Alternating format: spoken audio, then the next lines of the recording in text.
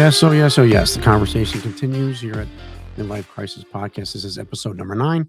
I'm your host, Jim Whelan, part of the Port Chops Sports Family Network here in Mattawa, New Jersey. Dave Sergio's in the building, making me look good, making me sound good. Today, we're talking a little bit about the NIL deals and the NCAA basketball, and also about the Ed O'Bannon case. Episode number 1, Bob Hurley alerted to about Ed O'Bannon, wanting to get paid, how the NCAA gets missed that, and also with Seth Greenberg in another episode, just talking about the NIL, the current state of college basketball. My next guest was instrumental in the plaintiff, Ed O'Bannon, and the case that led to amateurism and also led to the current system here.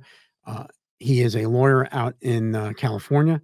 And it's my pleasure to introduce to you Jon King to the Midlife Crisis Podcast. I just want to talk a little bit about NIL. I was reading Court Justice book, and also Ed O'Bannon, and you're mentioning there. You just start off.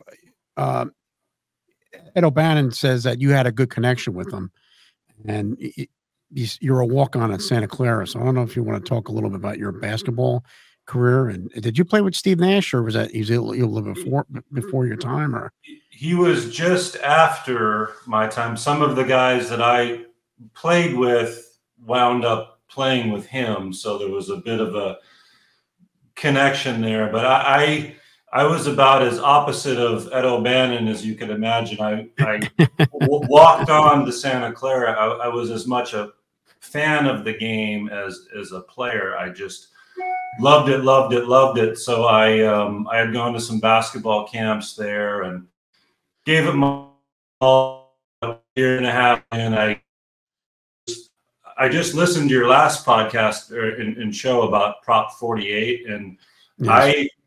I had no problem getting into college, but my problem was going to be staying in. I wasn't going to class. I wasn't doing anything academically. So a little ways in, I just realized, like, I am going to flunk out of here. I'm paying my own way. I don't have a scholarship, and I got to hit the books.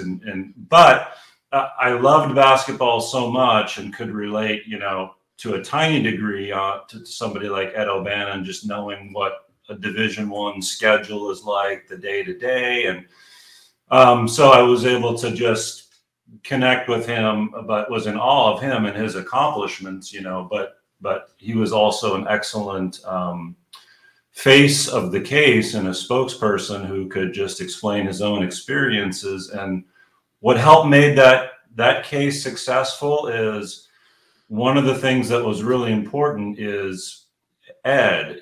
If we had someone else that was the name on the case, the face on the case, had some baggage or controversy, it could have gone a whole different way. So he was almost like the perfect person. When people thought of him, it's like, oh yeah, Ed O'Bannon, I remember him, man, national championship, UCLA. Yeah. So long story short, I was able to connect with him on that level, as much of an appreciator of his basketball abilities, but also relate a little bit to having played the game.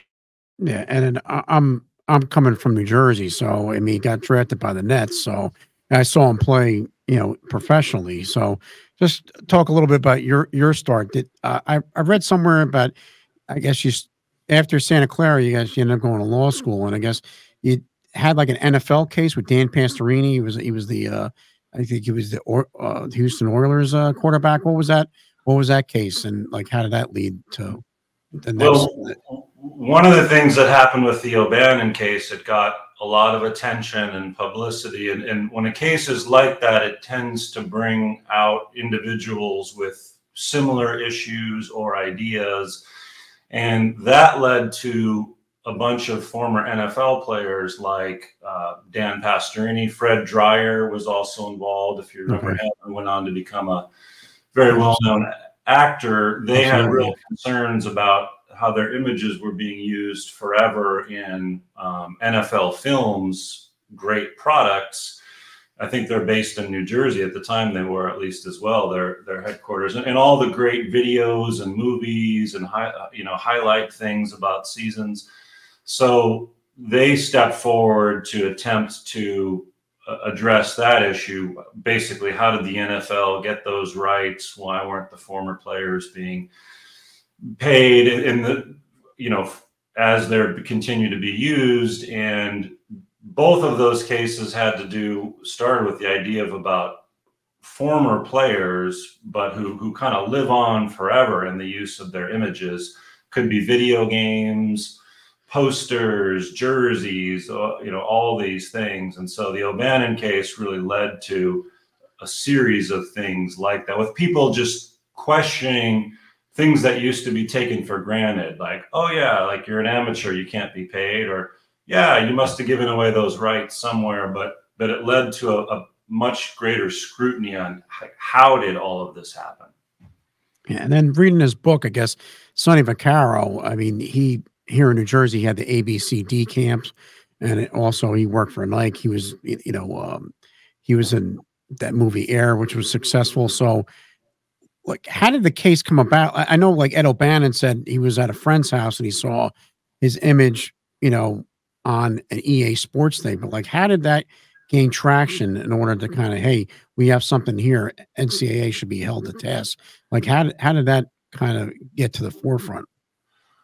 I don't think I could even overstate the importance of Sonny Vaccaro to the entire situation. And it tied back actually to when I was in high school in the San Francisco Bay Area. Like I said earlier, I was just a tremendous fan of basketball as well as a player. And so at the time there was no internet, but I found out there was something called Basketball Times, a weekly, or maybe it was a monthly newspaper that you could subscribe to, and it would show up and it would have all this information about, a lot of it was about East Coast stuff, like who are the high school players. I remember like Alonzo Mourning, reading about these guys in high school, and kind of all the goings on, the camps, everything. And then to some degree, college basketball was in there as well.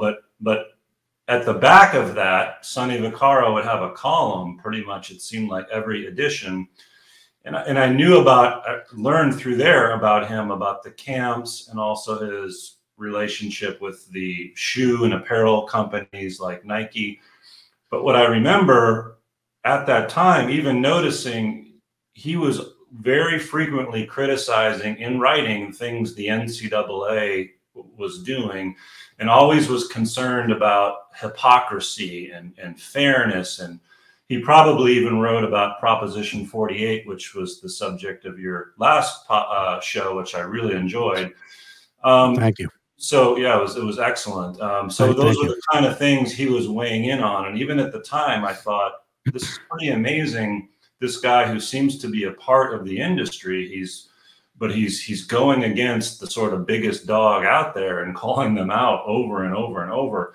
So to bring it full circle, after I was an attorney, I was working at a class action firm on the plaintiff's side, the group that does the suing. And that firm was focusing a lot on antitrust cases. And so one day I was on vacation, but we would call in every week still just to hear what's going on. There'd be a new case meeting, sort of like, here's some possibilities. Here's some people with ideas that have contacted us. What do we think? And I was sitting there. I remember I was in Arizona, actually going to some NCAA tournament games. It must have been around March. But there was I heard on this call, kind of muffled, hey, some guy named Sonny Vaccaro called in, left a message. He's talking about like sports issues, and we're not really sure that he sounds legitimate. I don't know. We'd get a million of inquiries like that. Yeah. And so I just about jumped through the phone. And did you just say Sonny Vaccaro? Like, we need to take this meeting, whatever he's got in mind. It's going to be something interesting. This is definitely a major figure in sports. So only because really I had remembered him from all my high school stuff, and then saw his name, forever after that. That particular group of lawyers were not necessarily major sports fans, which I think helped them take a fresh look. But long story short, it led to then setting up a meeting in Los Angeles with me, Sonny, his wife, who was a great part of the team, and then one other attorney we didn't even know what he had in mind. And what he had in mind led to everything involving the O'Bannon case and a lot of things that came after.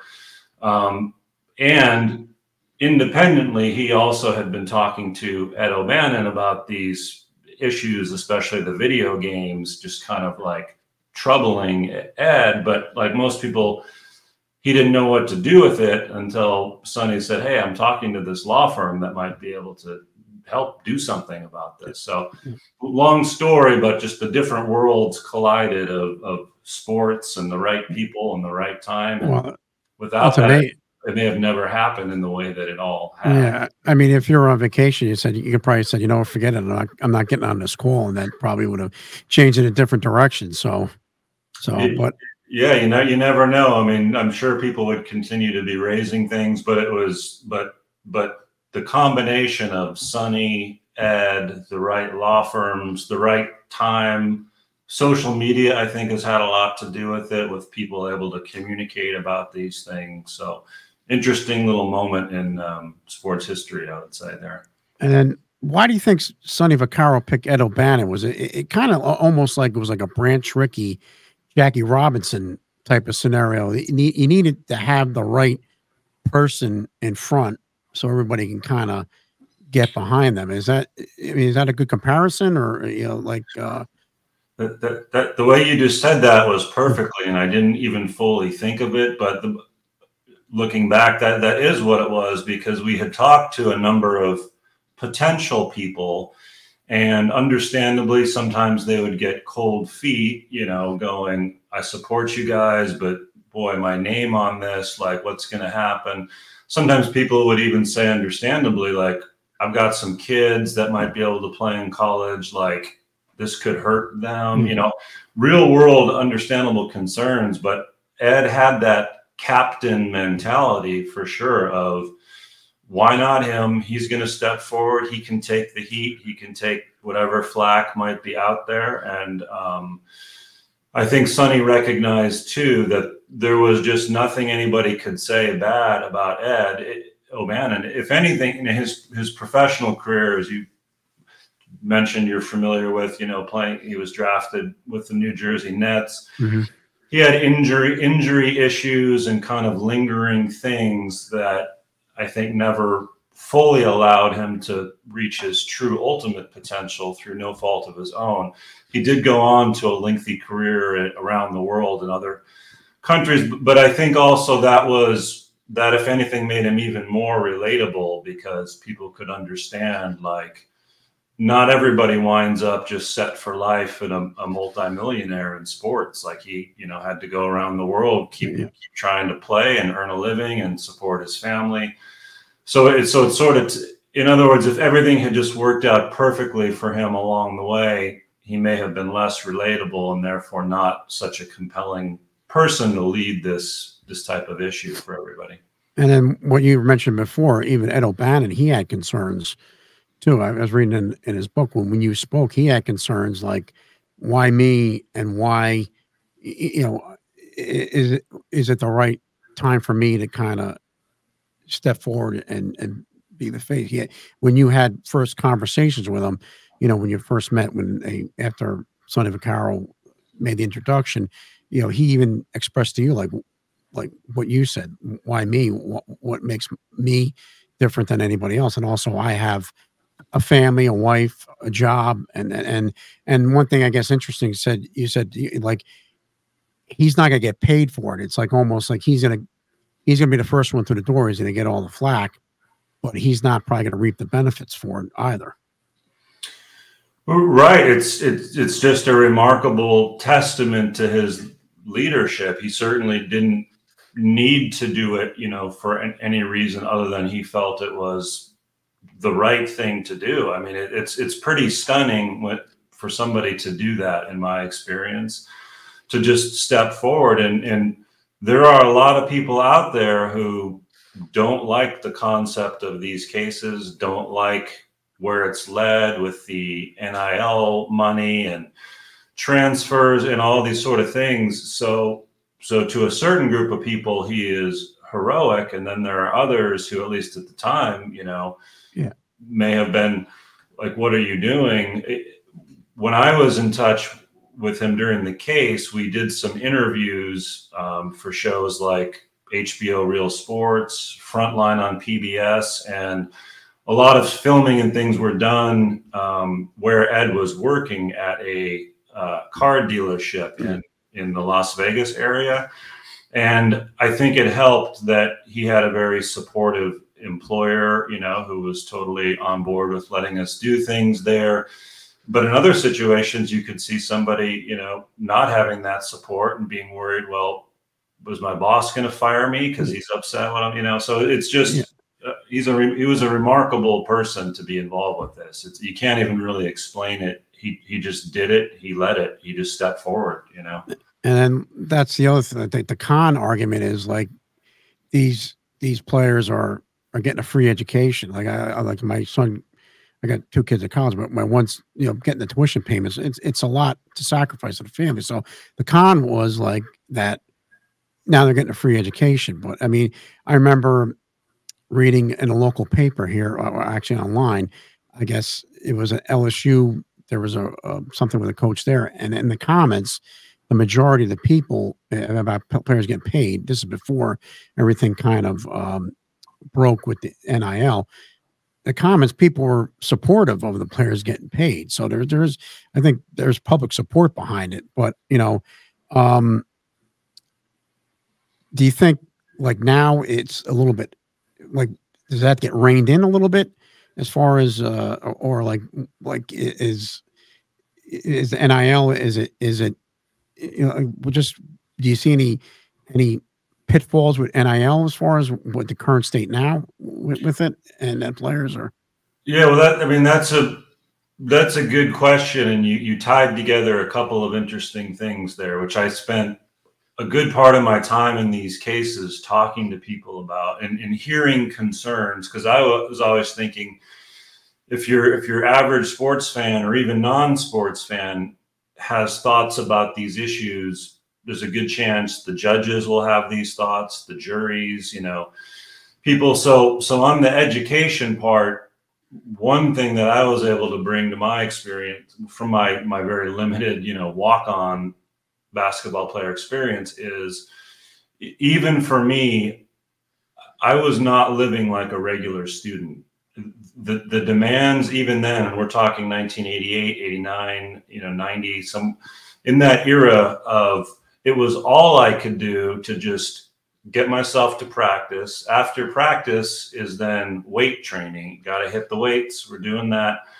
Film study, an everyday occurrence where you're either watching prior games or film of upcoming opponents that the coaches have sliced and diced, you know, for us to prepare, looking at written scouting reports, then hoping to just make it to the cafeteria before it closes, trying to eat enough. I was a skinny guy, always trying to put on weight, trying to replace all those calories. And so then in talking to the real deal athletes that became a part of these cases, you know, prominent Power 5 conference players, I realized very quickly the educational experience is vastly different from them.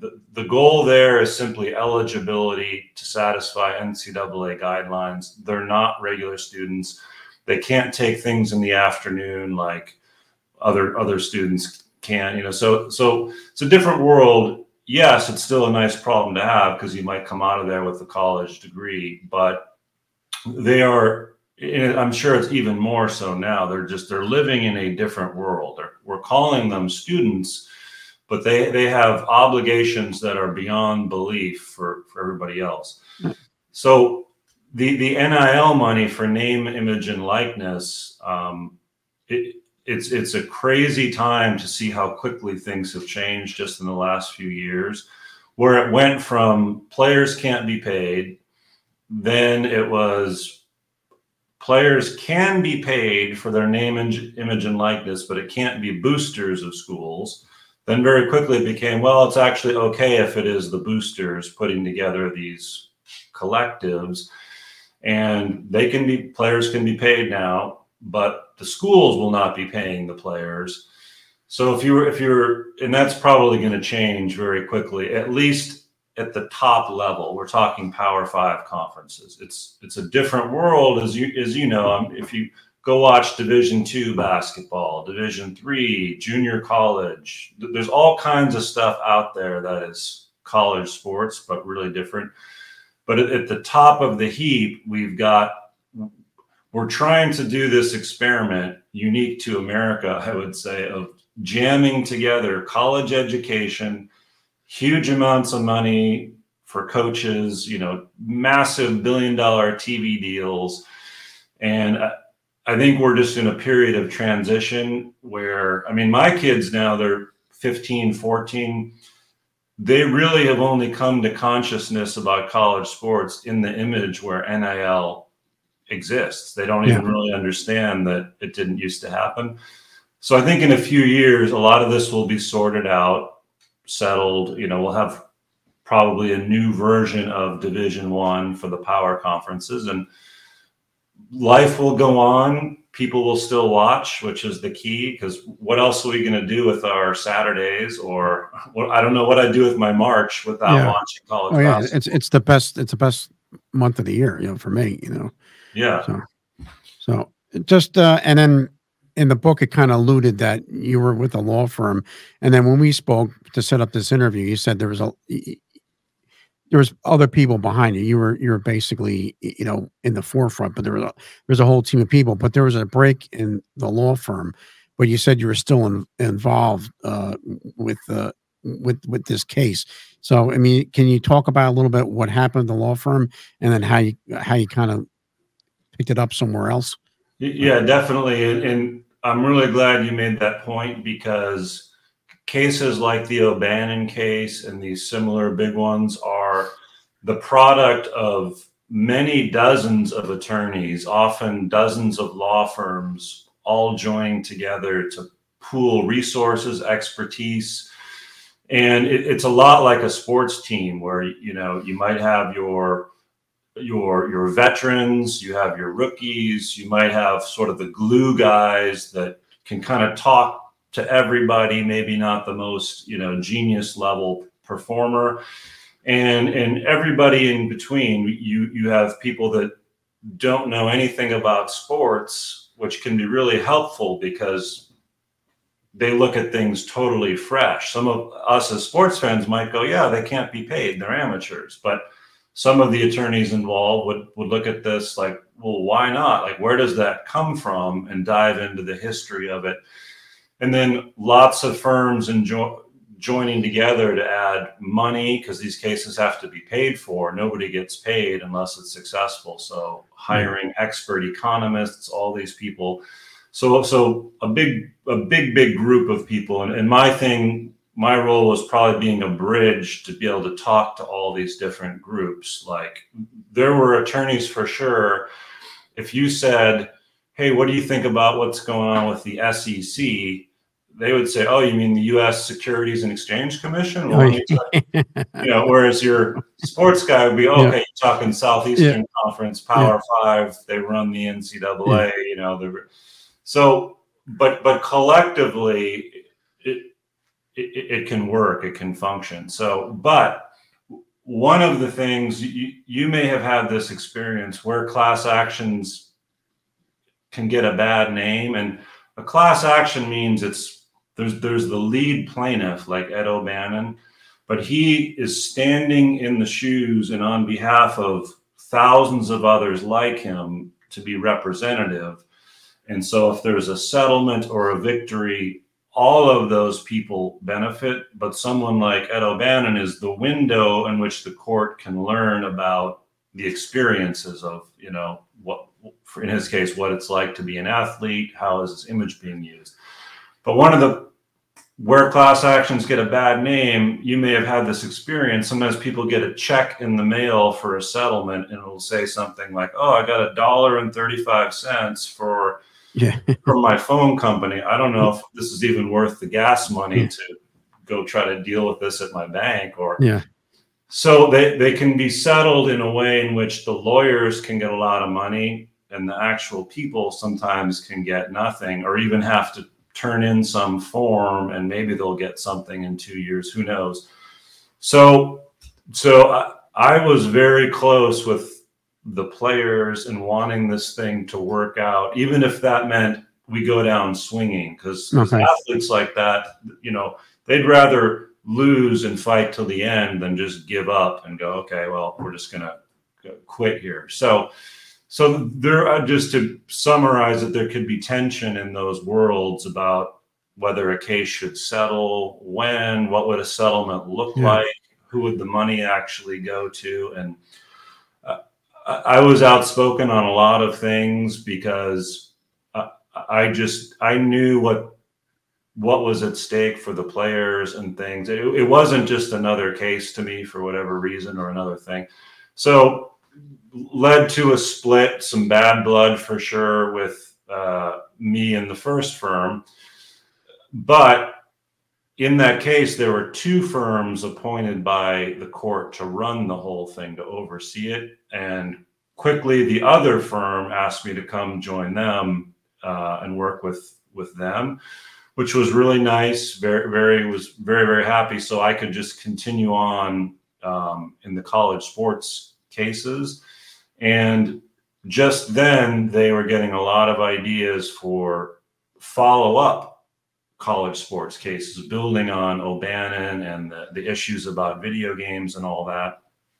And those issues led to ones about what college scholarships cover and don't cover. And college scholarships used to cover the cost of what it actually would require to live like a regular student, laundry money, all those things, not just your tuition and room and board, but gradually there became a shortfall of several $1,000s per year of what the schools would publish, what they call the cost of attendance, but the athletic scholarship would be way short of that. So you wound up having these players that couldn't afford to get food after the cafeteria closed, were going into debt.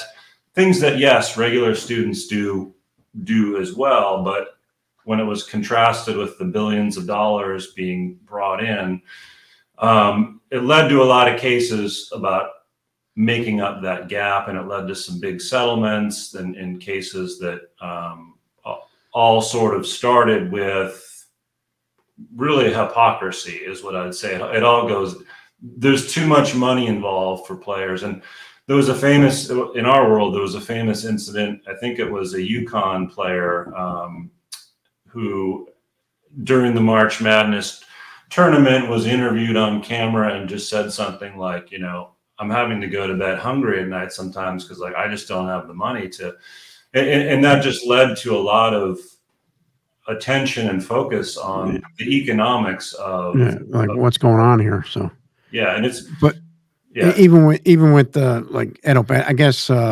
surprisingly, I guess Oscar Robertson, Bill Russell, David Lattin, and Henry Flournoy from Texas, what they kind of got behind him. So automatically he had instant credibility, that he had such big names going behind him and saying, hey, this is what's going on here, and that we agree with Ed O'Bannon. So when we spoke, you talked a little bit about the Sean Austin case.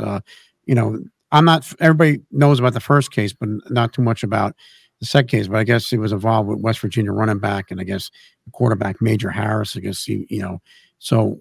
What was difference in that case between Ed O'Bannon's case and that, or is it similar?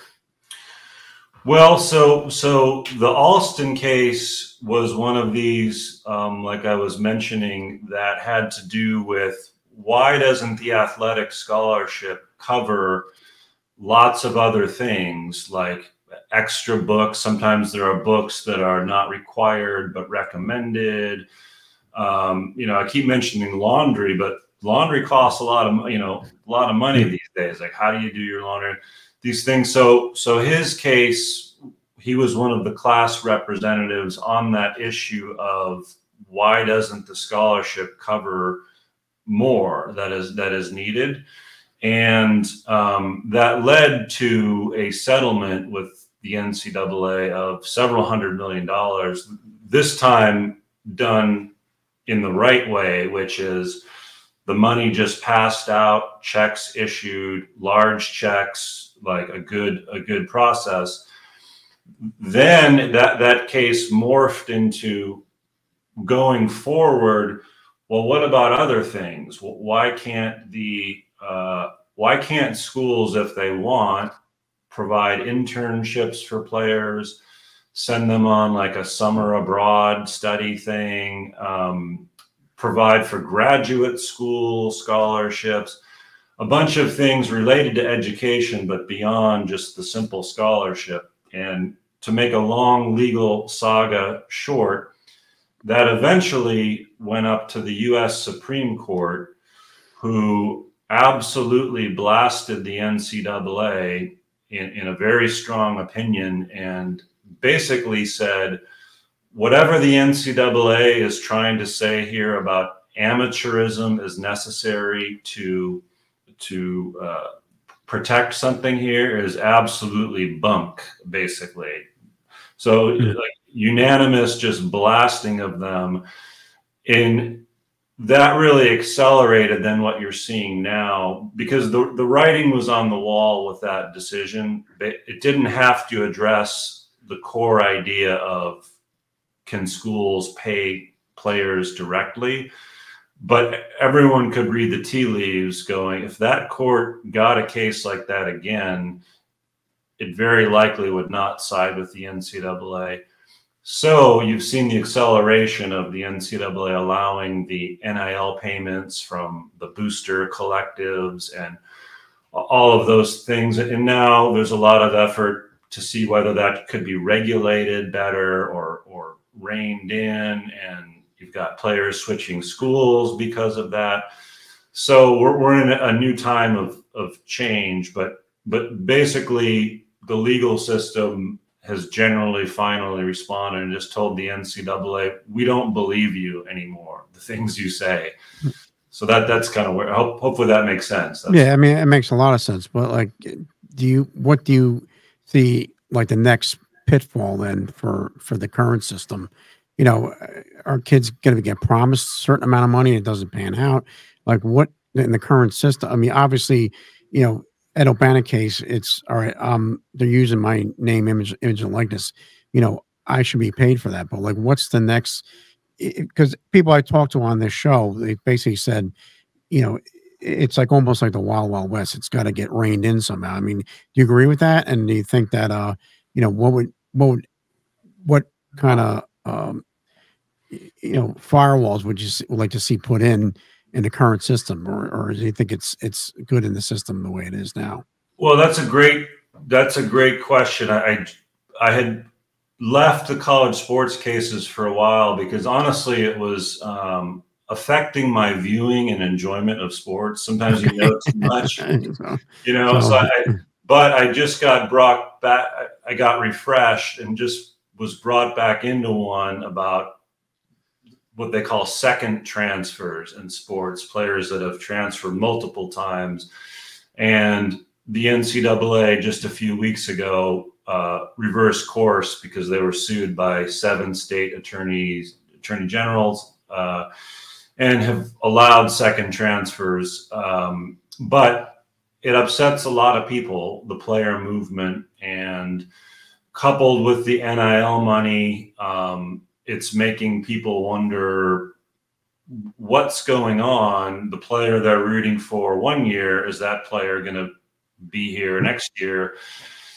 But the way I would put it is like this, which is every quote unquote problem going on has been addressed for many decades in professional sports already, including through the efforts of people like Oscar Robertson, who you mentioned. But, you know, way back when was in some lawsuits involving the NBA and the ABA and mergers and unions and collective bargaining, free agency, all those things.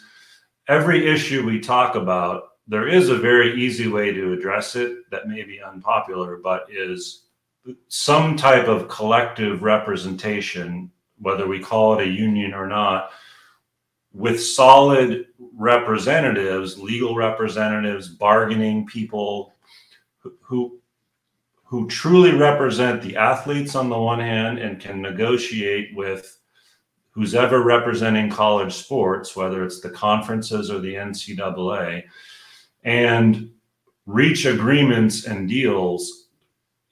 Otherwise, there is going to be endless lawsuits. Every time the NCAA attempts to put in some new rule and say, we're going to regulate NIL, do something like that, they will be sued and very likely successfully sued, because that's going to violate the antitrust laws. But when you have unions, those are exempt from the antitrust laws. So I know that it's hard to imagine, but that's the only solution I really see. Then everything is addressed, just like in pro sports.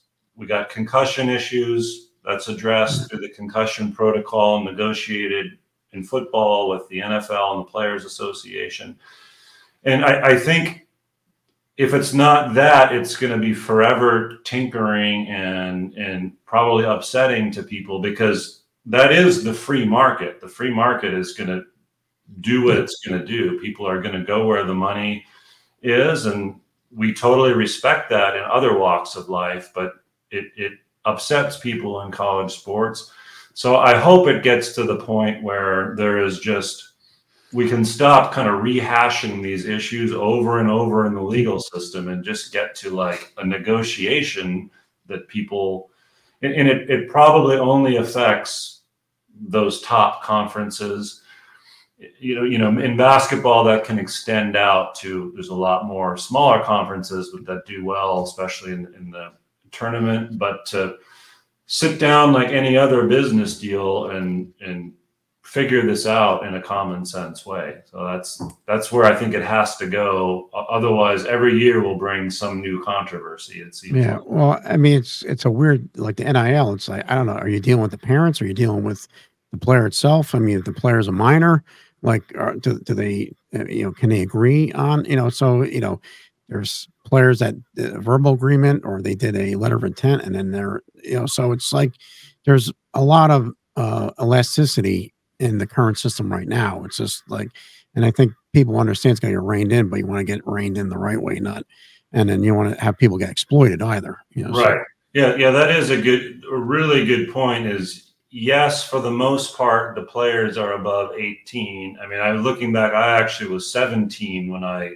started college, and we raised this issue a little bit in the O'Bannon case, is if people are signing paperwork at 17, giving away rights or whatever, but for the most part, people are 18 and over coming in, but there is no possible way your average 18-year-old or 20-year-old for that matter can understand and negotiate complex legal rights while they're also trying to be athletes and also trying to be students and also just trying to be young people. So it is truly, I think, a unique American issue. Like from what I understand, other countries do not combine huge amounts of money and education and sports, So you're right. I think there has to be some recognition. We can call people adults, but they need real help and real representation. And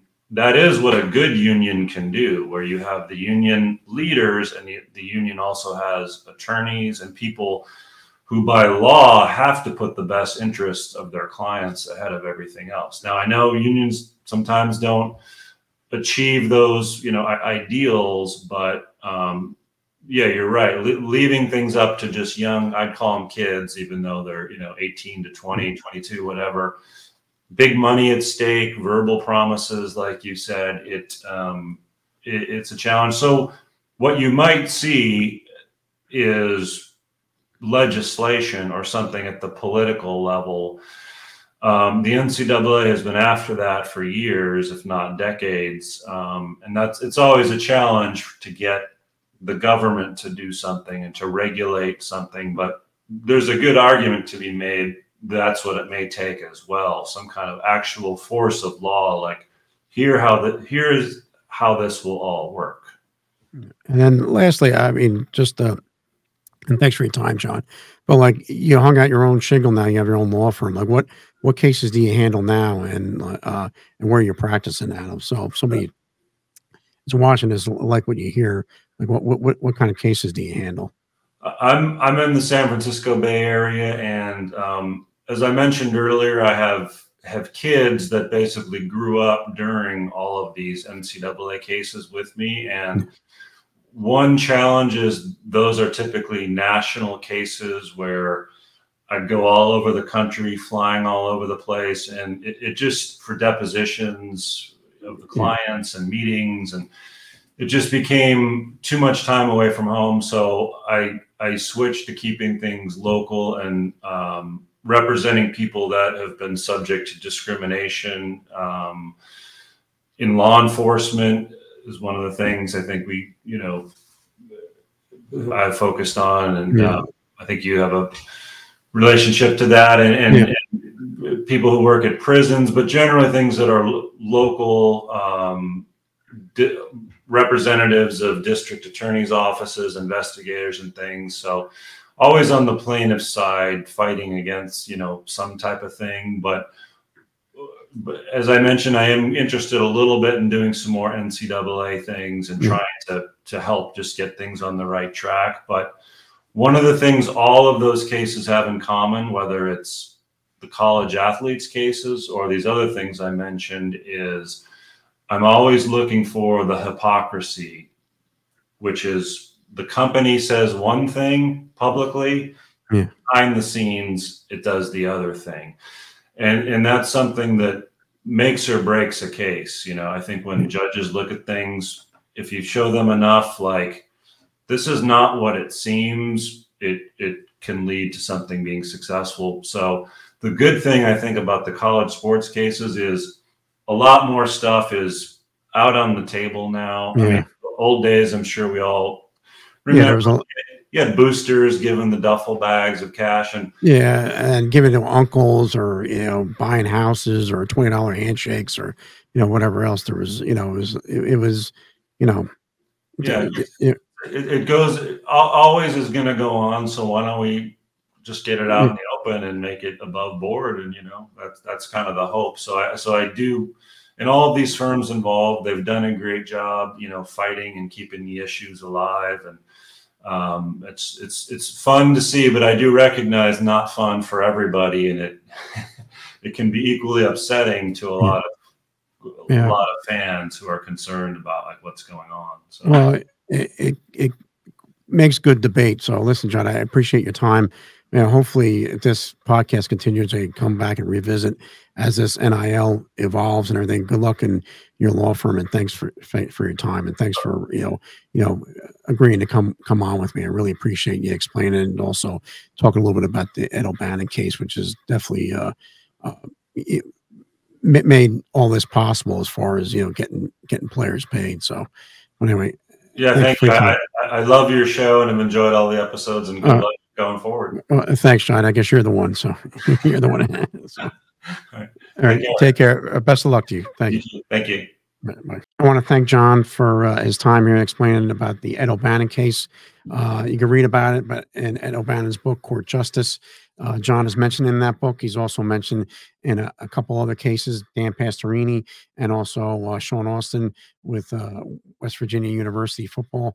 And real interesting guests, different side of sports affecting the sports climate today. And the conversation is going to continue, whether right, wrong, players can be paid, how much should you get paid, everything else. But thank you for your time. Look forward to another episode in a couple weeks. Hope you enjoy this one. Hope you enjoy this show. Like, save, subscribe, share. Follow me on Twitter, formerly now called X, at Whalebones. Thank you very much.